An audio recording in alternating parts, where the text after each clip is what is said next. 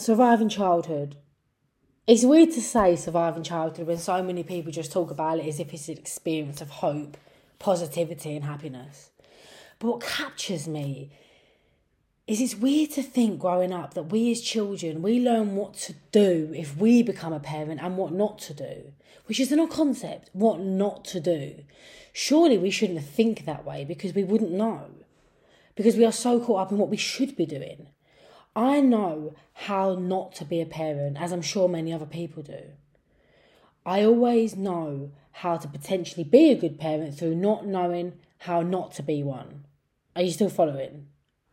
You see, as I've said, there's no handbook, there's no guideline.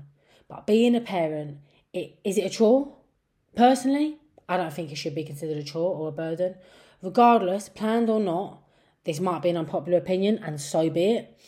When it comes to being a parent, if that becomes a chore, this is when your anger, your anguish, your frustration, laziness, lack of care and nurturing, lack of motivation and everything in between gets projected onto that child.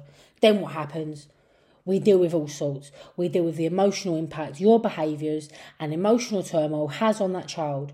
Your insecurities, jealousy, hatred and projection of that then consequently affect that child, who then may result in deviation, substance misuse, develop psychopathology of some kind, find other means where they don't feel burdened.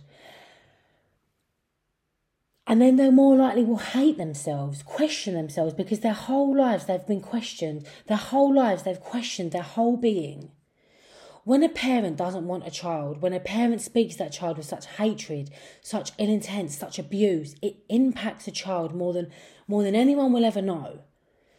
More than a bruise, more than a shove, it cuts deep, so deep not even stitches can heal that wound. It changes them, it moulds them, potentially into something they do not want to be.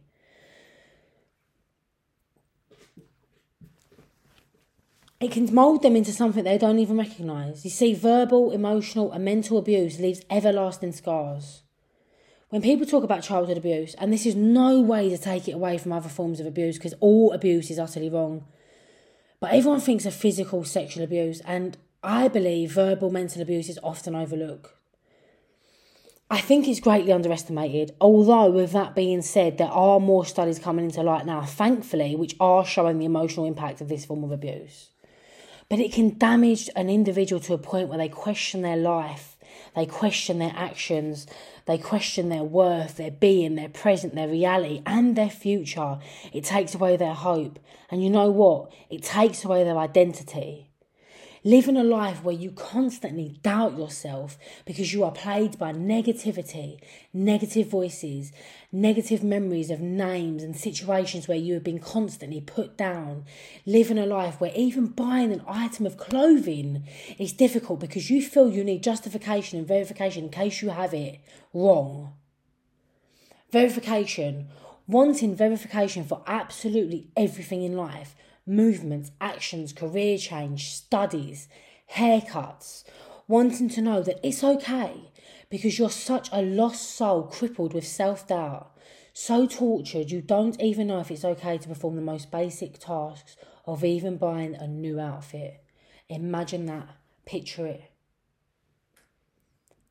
This impact because a parent, caregiver, abuser, a bully said hurtful, hateful things, projecting their self-hatred, their low self-worth, their self-loathing onto you. You were their punch bag, and because of their suffering, you now suffer. Too many people are fighting, and I will say fighting from now on, because I feel suffering provides a lack of hope. There is a light and there is a way to prevail, and we can live free.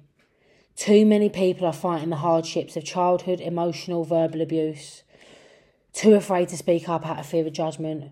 Too afraid to speak up because it might seem too petty compared to other forms. Too afraid to speak up because they feel weak. Or again, too afraid to speak up because this is the crippling consequence of their abuse. One thing, no matter who, what, when, where and why, nobody should feel inferior. See, we can't compare pain. I may hurt watching Titanic. Someone else might not. And little Betty in the corner might be an absolute flood of tears. Furthermore, if you want to go a bit deeper, I may enjoy trauma, the same trauma as another individual, and I may seem like it doesn't impact me, whereas the other individual might be greatly distressed. This does not mean I'm not impacted. It just means we cannot compare pain. If I show different reactions, if I explain it differently to another individual, it does not mean we've compared it. It does not mean I think about it less. I am hurt less than that other individual. We can't compare other people's pain. But there is hope. There is a light. And we need to rewire, retrain, refurbish our minds. You see, rewire our thinking patterns. It's hard. When we've been conditioned for so long, we get so stuck in a thinking pattern where we believe there's no way out. But this doesn't mean it's impossible. And I think it was Audrey Hepburn that said the word itself says I'm possible.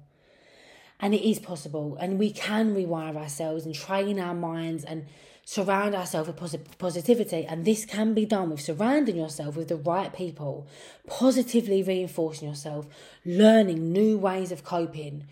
When you have achieved something, talk to yourself, praise yourself, nurture that inner child, that inner voice. Say to yourself, you know what, you've done well today, well done. Or you put a new dress on, you look really lovely today, well done. You put a new suit on, you look right dapper, mate. There's nothing wrong with talking to yourself. Do you know there's this myth going around, oh, you talk to yourself, it's a sign of madness. No, it isn't. I talk to myself all the time. It's not a sign of madness. If you want to talk to yourself, if you want to praise yourself, if you want to tell yourself you've done good today, if you want to tell yourself you look really good today, you look proper sharp, do it. No one can stop you. Create affirmations, a mantra, a journal. Journal your thoughts, your feelings. See, journaling creates a distance between your thoughts and the problem because you put the problem on paper. That externalises the problem. Now there's space.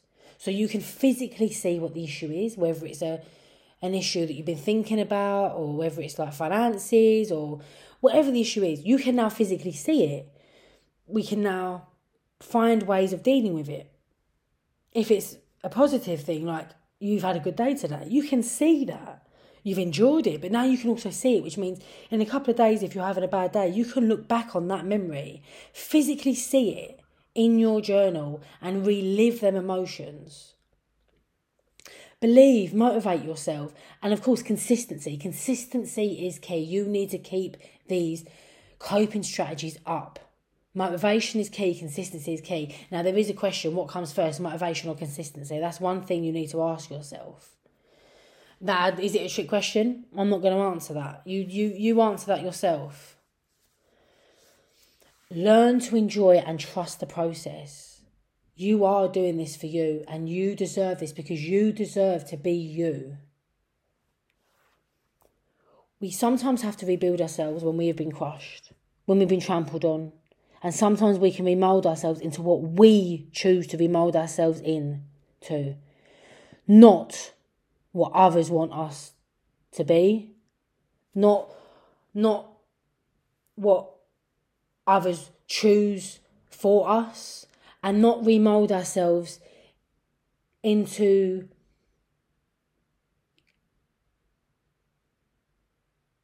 creations or the ideologies of other people, you know, because someone has an idea that they have for you, you now have to represent that. You know, the chameleon effect. I know it very well. So, for example, if you surround yourself with a certain type of people, say, for example, you know, you hang around with people that enjoy classical music, you will then adapt to that classical music scene because you're a chameleon. There's a chameleon effect. So if you hang around people that support, I don't know, may like punk music or hip hop or rock and roll, you'll surround yourself with them people, maybe people that deviate. The chameleon effect is your personality will change to who you hang around with. Moulding yourself into being you will build a strong foundation into the chameleon effect will not come into play. You won't have to change your personality in order to adapt to your surroundings because you'll be so strong in who you are. This chameleon effect won't even come into play. We will not mould ourselves because of into the consequential behaviour of the projection of hatred that we have received. So we are not victims, we are warriors. That's something to remember. And remember this always, there is a light, and it doesn't have to beat you. In fact, this will not beat you. Anything you have endured will not beat you. Now remember, love you, be you, and never ever let you stop you. Live free. With that being said, I look forward to seeing you in the next podcast. Keep rocking and keep rolling.